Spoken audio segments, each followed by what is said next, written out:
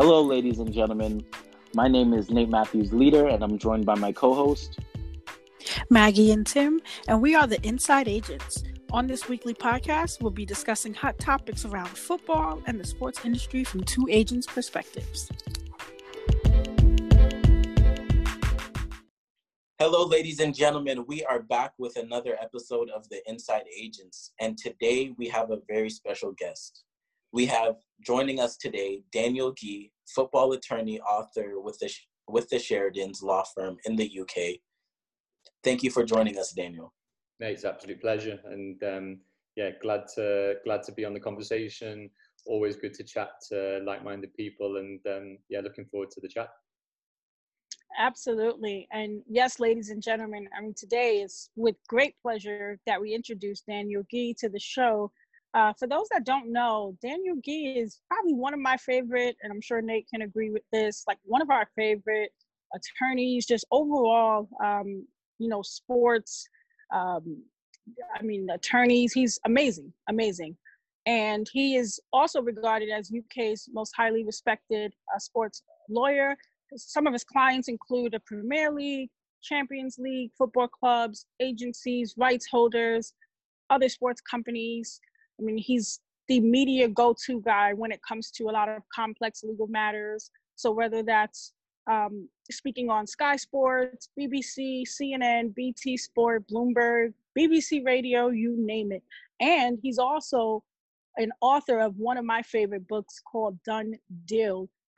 It's a highly recommended book, changed my life, really helped me get adjusted into the football industry as an agent. And so I'm super excited to have you here, Daniel, and welcome to the Inside Agents. Thank you for that. Thank you for that background and introduction. I think I feel about 5 foot taller now, so that's good. Absolutely. So Daniel, please share with our audience, how did you get into sports law? Yeah, the very short answer is, just like all of us, we're all soccer and football fans in the beginning. And I grew up in a football mad family as a Liverpool supporter. I went to all the games, consumed all the content, but that was when content wasn't on the internet. It was when content was basically in newspapers and magazines and things, physical things that you would find. And, fast forward a particular period of time now where we're in this sort of digital data, everything immediately, infinite age of information sharing and information consuming state. I sort of transitioned between my mum is and was a tennis player. My dad is a lawyer. So I sort of transitioned into the world of sports and law for an undergrad degree in law and politics, and then a master's degree in competition law and football broadcasting rights, and then started at a law firm called Jones Day, an American law firm.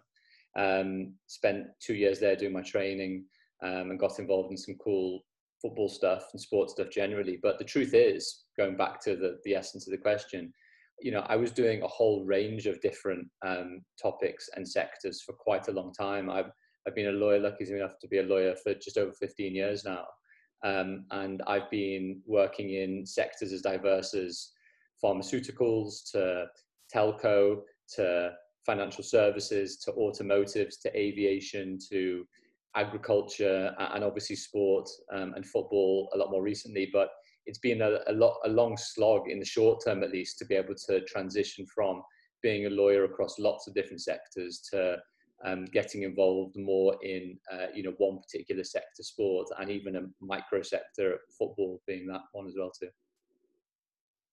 Amazing. Wow. Daniel, just to follow up, what does a day in the life of a football agent look like? Or a football lawyer, I should say, sorry. Yeah, well, for sports lawyer and a football lawyer, the truth is that, it's it's weird to say, but it sounds a lot sexier than it is, because really what I am is, and I know you guys have heard me speak about this before, is the truth is, I'm called a football lawyer, but actually I'm a commercial contracts lawyer. I'm an intellectual property lawyer. I'm a disputes lawyer. I'm a regulations lawyer. I'm a mediation and arbitration lawyer. I am a solutions finder. I'm a reputation management lawyer.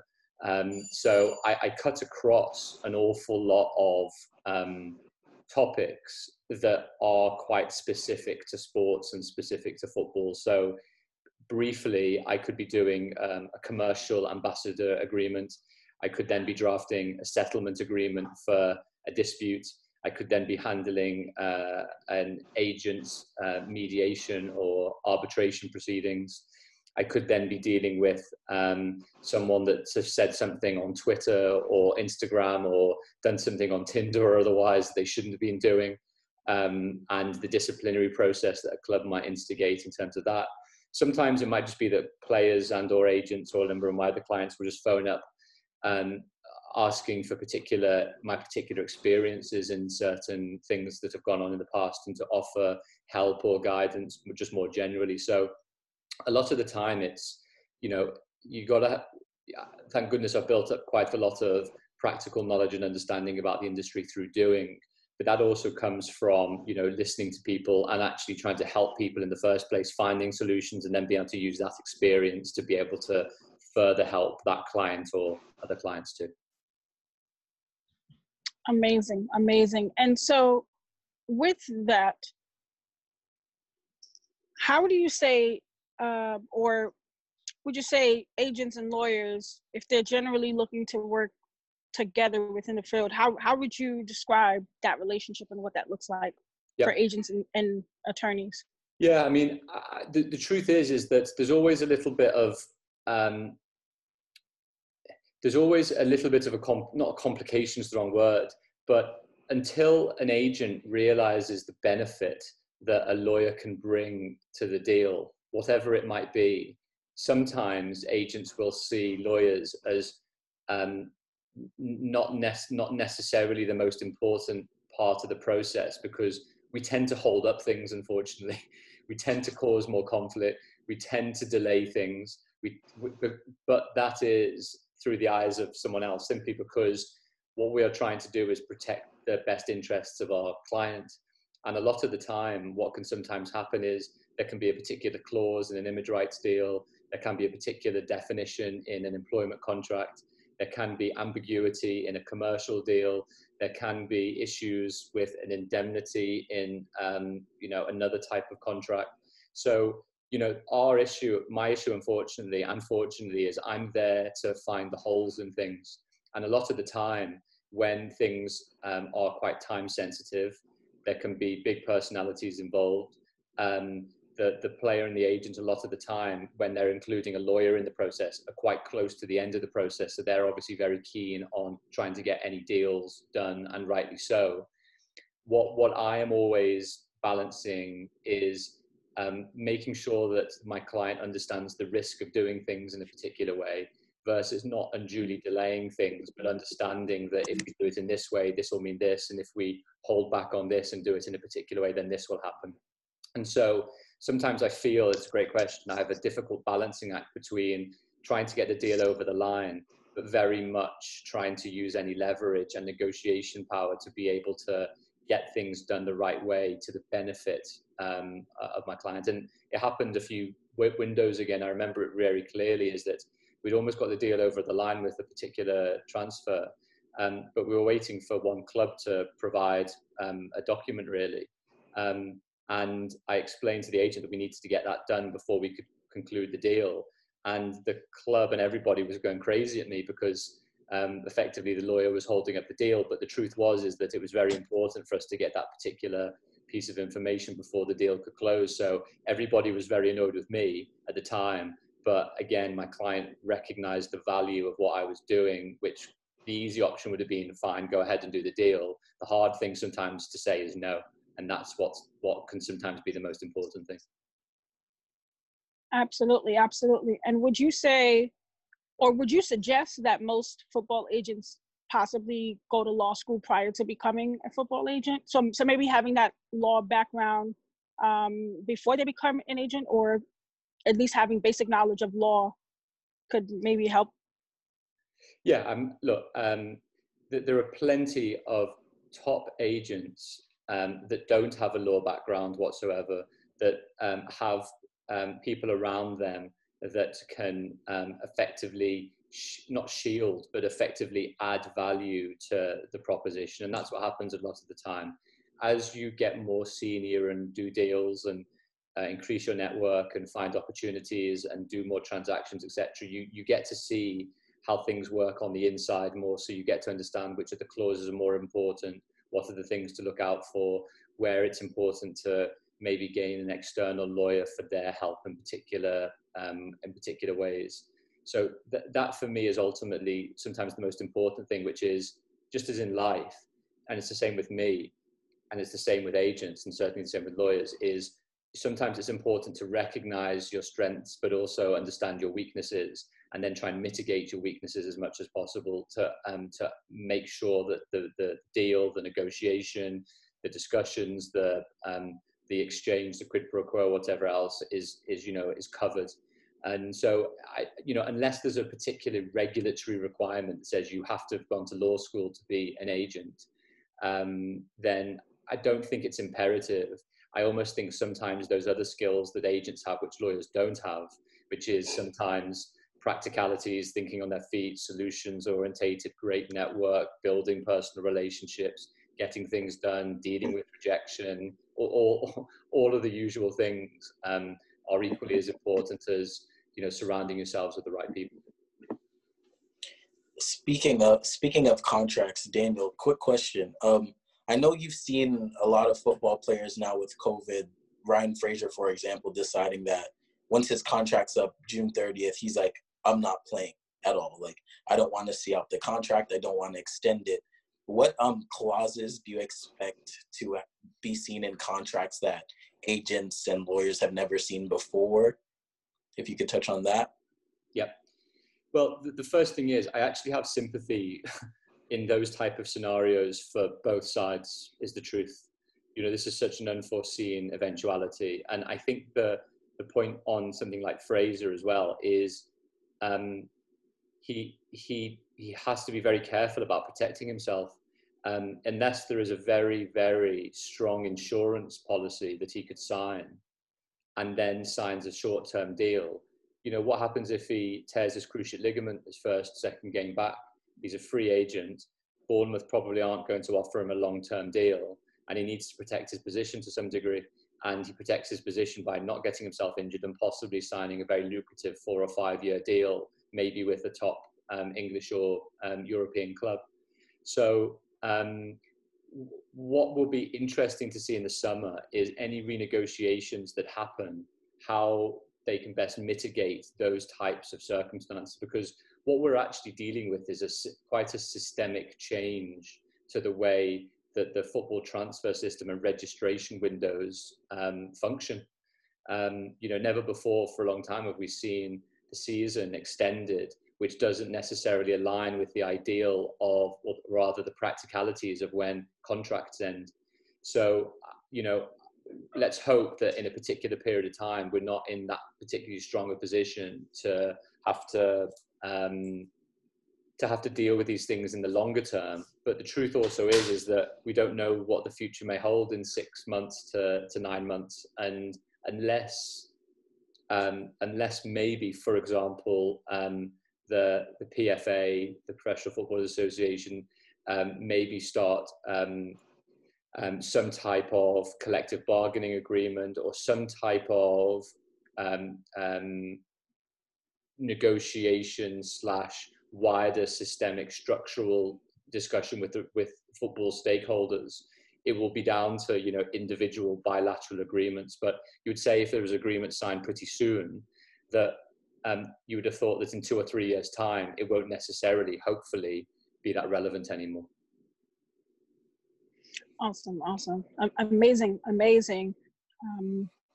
Advice and just information regarding contracts. And speaking of contracts, so to piggyback off of what Nate, asked, have you ever encountered maybe a difficult transfer throughout your career that you were working on for a particular football client? Everyone. Okay, so what would you say was the most challenging one? There's lots, and obviously, I can't, Of course. speak on particular issues because due to confidentiality. But just like every transaction, a lot of the time there'll be lots of issues at play. It might well be that they're close to transfer deadline times, which then heightens everybody's need to get the deal over the line. It might well be that a club puts in particular clauses, which in my view might be difficult to accept, and therefore you're having quite a lot of quite terse and tense conversations with the club to try and explain the player's position. It might well be that the player and the agent aren't in a very particularly strong position and have to take some of the clauses that are on the table, and vice versa. Sometimes it might well be that the player is in a very strong position and you can push quite hard on particular clauses because you know that the club desperately wants the player to sign. But a lot of the time, just like anything, it's to do with trying to maintain good communication between your client and the other side, and trying to understand, to know where you're willing to give, where you want to stay strong, where you want to be able to push back, without potentially endangering the deal, because that's ultimately the point. No agent's going to work for you if you are so difficult in your negotiation that the deal is effectively derailed as a result. So there's always that difficult balancing act. But again, it's always just trying to manage the personalities involved and try and communicate those points to the other side to explain why they're important for you and why we can find a solution or a compromise or a midway point. Absolutely. Thanks, Daniel. Daniel, just another quick question. Well, this is more opinion based. I want your opinion because you mentioned collective bargaining. I know in the MLS, they're big on that. So before our season kicked off, the MLS Players Association and MLS agreed a bargaining deal. Then when COVID shut down the league, the commission itself decided that they wanted to enter a force majeure clause in all the contracts, which basically stated that for any unforeseen event like this, they can unilaterally decide to slash player contracts. So just in general, do you think that in Europe more they'll be leaning towards having collective bargaining agreements and minimum and maximums, or do you not think that's possible in Europe? It's a great question on sort of structural changes to how things may happen as a result of what we're seeing at the moment, and it's a great question. I'm not necessarily convinced in the short term that there will be such systemic change in terms of collective bargaining to a degree, but I think other things are happening at the same time. So, for example, it was just announced today that UEFA are effectively making their financial fair play rules more flexible to take into account for the revenue decreases that clubs will have effectively forecast because of everything that's happened from COVID in the last few months. In the same way, structurally things are changing a bit in the lower leagues of the English EFL, because there are significant reports that there's going to be equivalent of wage caps possibly introduced in League One and League Two. There are the equivalents of the UEFA rules to a degree in the Premier League. They're not called the financial fair play rules, they're called the profitability regulations.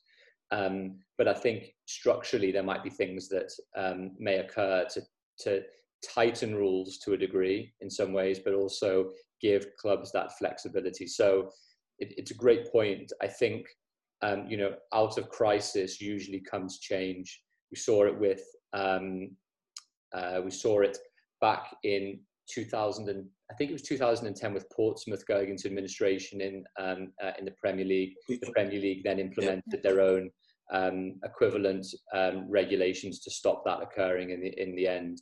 UEFA implement their FFP regulations because of the 1.7 billion euro collective loss that European clubs participating in their competitions had more or less encountered. We saw when third-party ownership and third-party investment issues had occurred because of Tevez and Mascherano, and the Premier League, FA, EFL, and then FIFA bring in that prohibition. So it's usually in times of regulatory, economic, circumstantial crises that then usually regulations are beefed up in order to take into account of those types of externalities. And I think that's likely, again, is the truth. Well, it's a great topic. Great answer. Great answer.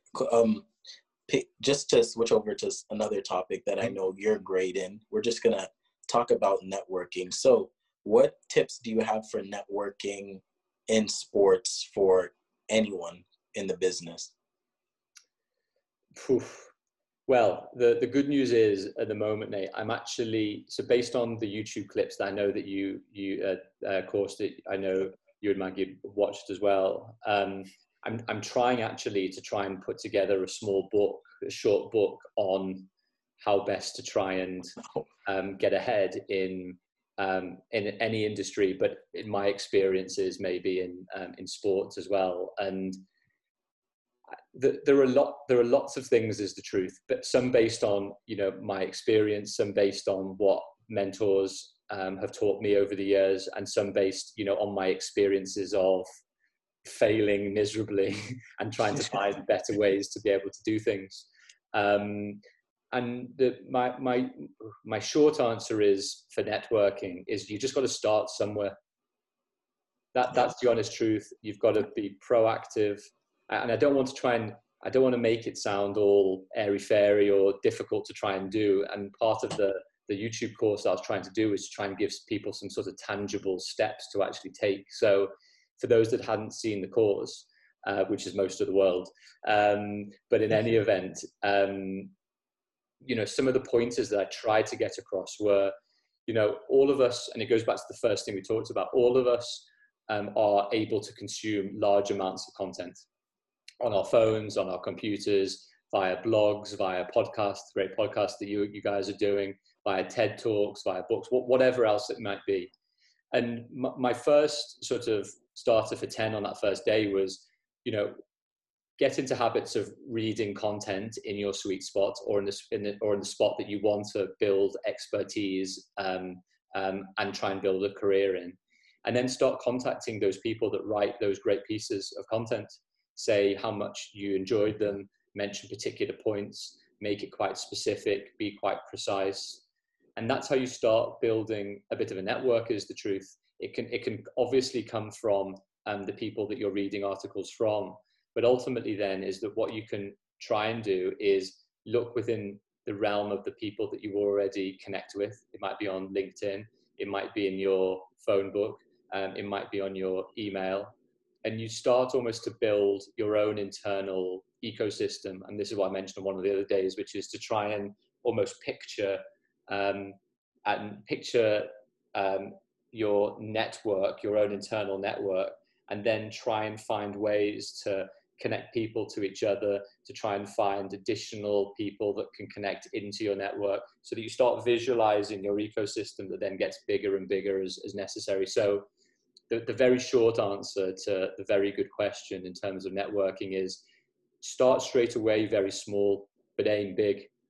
But what you need to do in the meantime is start with 1, go on to 5 people, get 10, start interacting with people, build knowledge, share knowledge, explain the type of stuff that you can do, share things that you read, and bit by bit, step by step, month by month, you start expanding that network more than you ever believe, really, rather than just being like, I don't know where to start and I don't know how I can do it, and what's the point?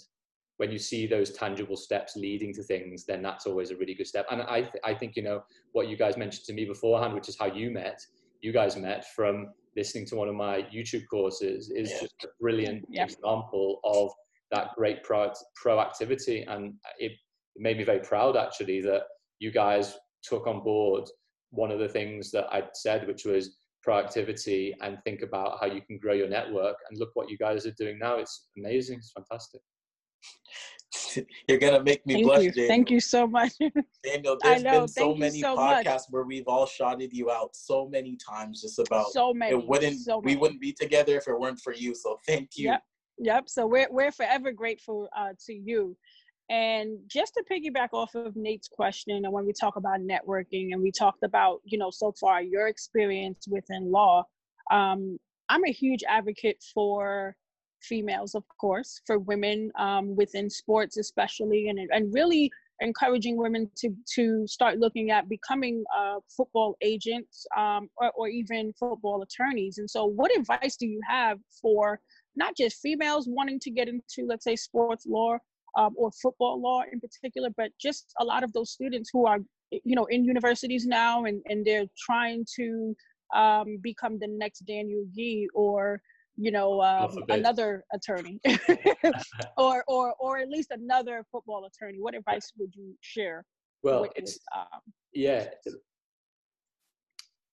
a great one, because my view is that I think people put too much pressure on themselves to it almost be, if I can't do it now, it's not for me. And if I don't get a response from if I don't get a response from the 5 or 10 agents that I've emailed or that I've tried to get in touch with, then it's obviously because I'm not good enough, and as a result, I need to try my hand at something else. And that's effectively a really important point. And there's a few points stemming from that. The first is, if it's your passion, if it's something that you really want to get involved in, you have to think about it as a long-term project, not a short-term aspiration.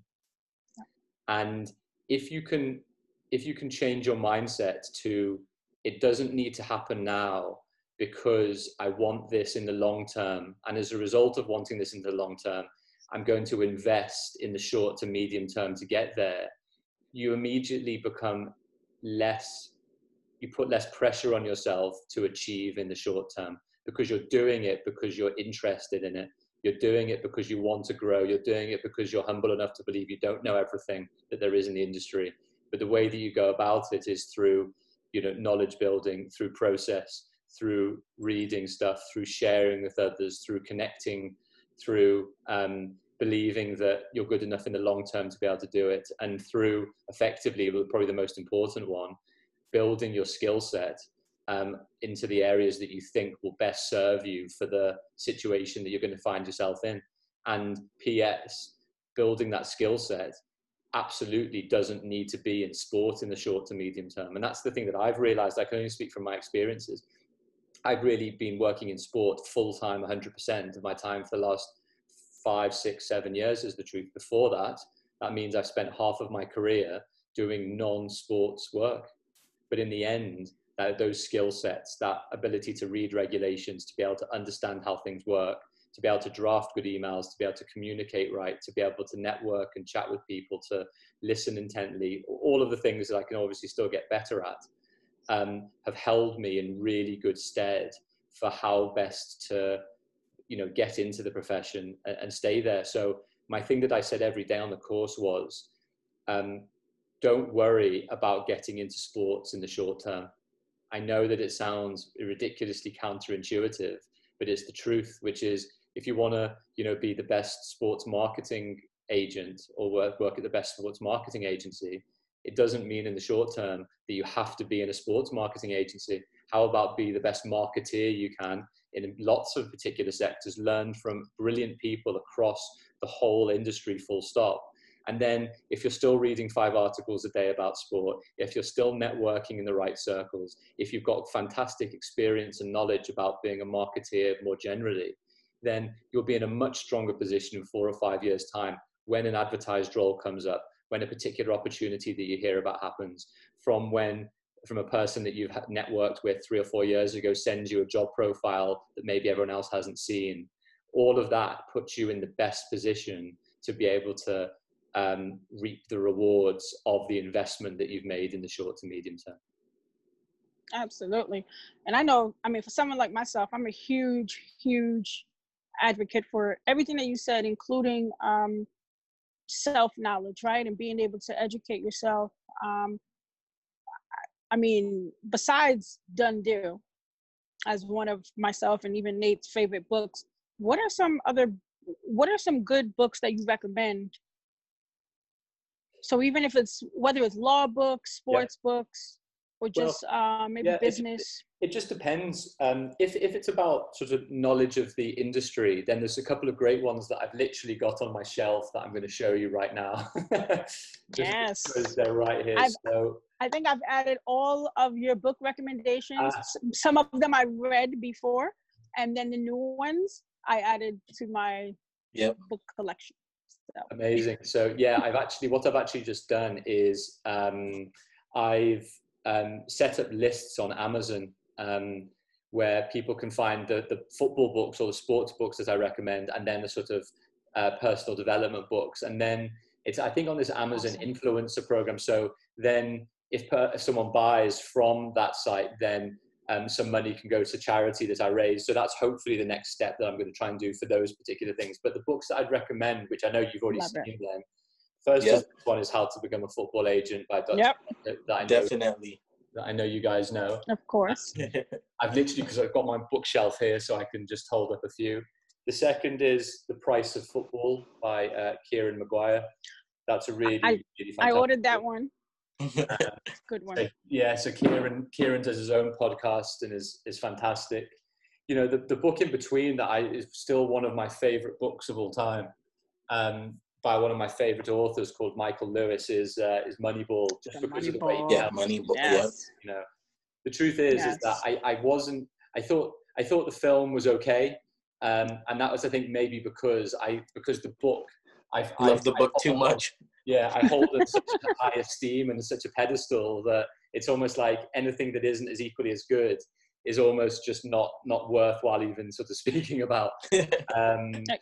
So that book I really enjoyed from both a sports and from a storytelling perspective.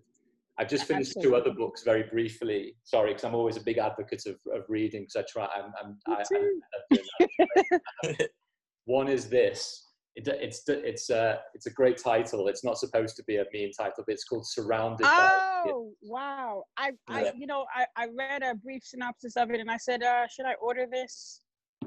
I order this? So it's more or less about how people are categorized into different colors, depending on their personality type, and then once you know yourself which type of colors you're more likely to fall into in categories, how best for you then to interact with others based on their own colors and character types. Which can become very interesting. That's amazing. And then the last one, which I've literally just finished today, is this, which is actually really, really, really interesting. Sell is human. To sell to human. I gotta add that to the collection. Yes, exactly. So, and then my next one, very briefly, which I've been recommended for ages, is this one. It's called Grit by Angela. Oh yeah, Grit. Yeah, Grit's classic. I read Grit about 3 years ago. I read that book, and it was life-changing. So I've read parts of it before, but then I put it down and didn't get back to it. So I'm gonna spend some time with the weekend, possibly, reading that, which is exciting. So that's a good one. So my idea really for this sort of idea for the career book is to take a few of the things from some of the books that I've read, mix it with some of my experiences and knowledge and what people have explained to me over the years, and try and put that out at some point. But that's gonna, I think, take a little bit of time to do, because I want to try and get a few of my ideas in order, but I think hopefully it can be done. Well, you definitely have a buyer from me for sure. Absolutely. I mean, you already know we're huge supporters of you and just big fans of you. So anything that you put out, we're subscribing to. So that's, at least you get two, loyal fans here.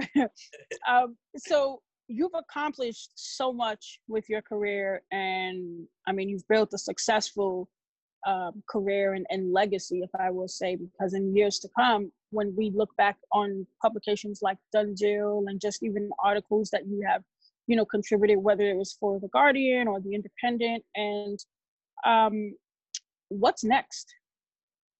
What's next for Daniel Geey? Is it possibly starting a law firm? Is it possibly writing a sequel to Done Deal? How could you sum up what's next for you?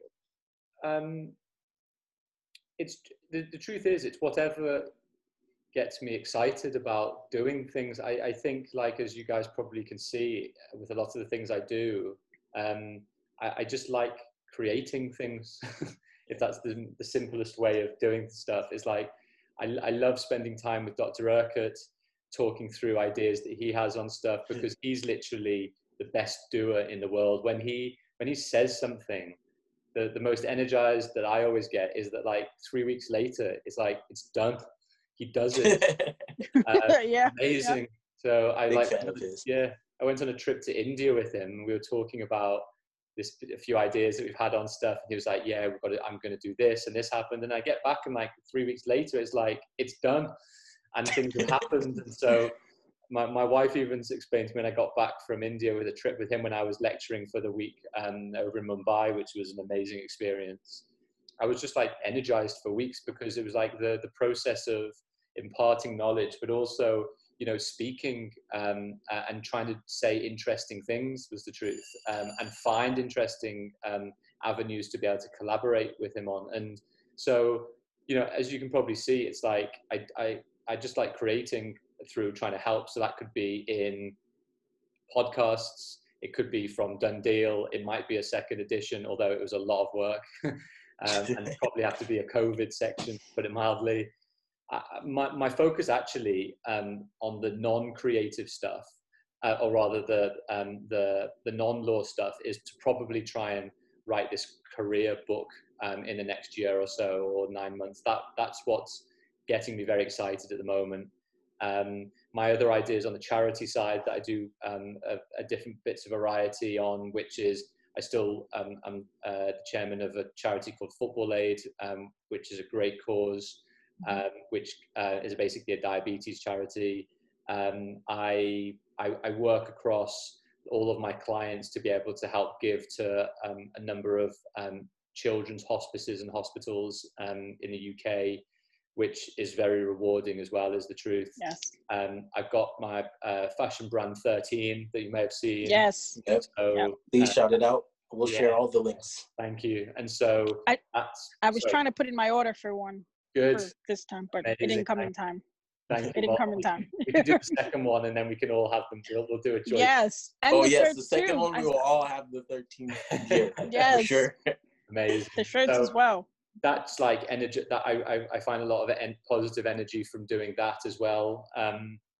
And, you know, that's nothing to do with then the day job, working at Sheridan's, doing the work which is the mainstay of the stuff that I'm trying to do day in, day out, working with a fantastic team alongside me in the sports group that I love working with day in, day out. So I think it's almost like, you know, how can I keep doing the same type of things? How can I keep balancing enough plates? How I can keep being energized by the fun stuff that I like doing. And a lot of it is just because technology is at such a stage now where, you know, the world in a way is your oyster.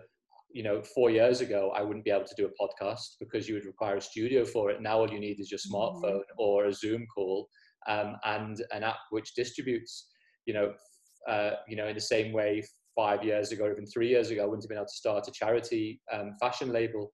I wouldn't have been able to auction off football shirts online to be able to raise more money for good causes. And, you know, I wouldn't be able to have this conversation with you guys. So it's almost in a way the positivity of technology, which allows us to be able to do so many good things. And I'm just trying to embrace that, really, is the truth. Absolutely. Thank you so much, Daniel. Please, before we go, let our viewers know where to find you on your social media, please. Okay, I'll start at the top. So we've got Twitter, which is, Football Law. Instagram is the same, which is Football Law. I'm actually on TikTok, although you'll be pleased to know I'm not dancing or singing. Rats. I'm Football Law on TikTok. LinkedIn is just my search name. On YouTube, I'm Daniel Geey, Geey. And then have I missed out anything? I probably have. Yeah, then the shop to buy all the 13 merchandise, including this cap and other stuff, is 13 shop. That's 13shop.co.uk. And I think, oh yeah, and then you can buy Done Deal on Amazon, really, which is probably the easiest way to buy it. And I think I'm running out of links now. And LinkedIn, major Yes. one. Yes, exactly. Yes, So yes. yeah, so just search my name and you guys, everyone find me and can connect. Absolutely. And Daniel, once again, it is such a pleasure to have you here with us. I mean, Nate, I'm sure you can attest to this, but I learned a lot just from this conversation. I learned even more, just from this conversation. So I'm sure our audience is going to love it. And we thank you so much for joining us here at the Inside Agents. Pleasure, and great stuff, great proactivity. So I'm looking forward to listening it back and listening to the episodes too. Absolutely. And we thank you guys for joining us for another episode of the Inside Agents, and we will see you next week. Thank you.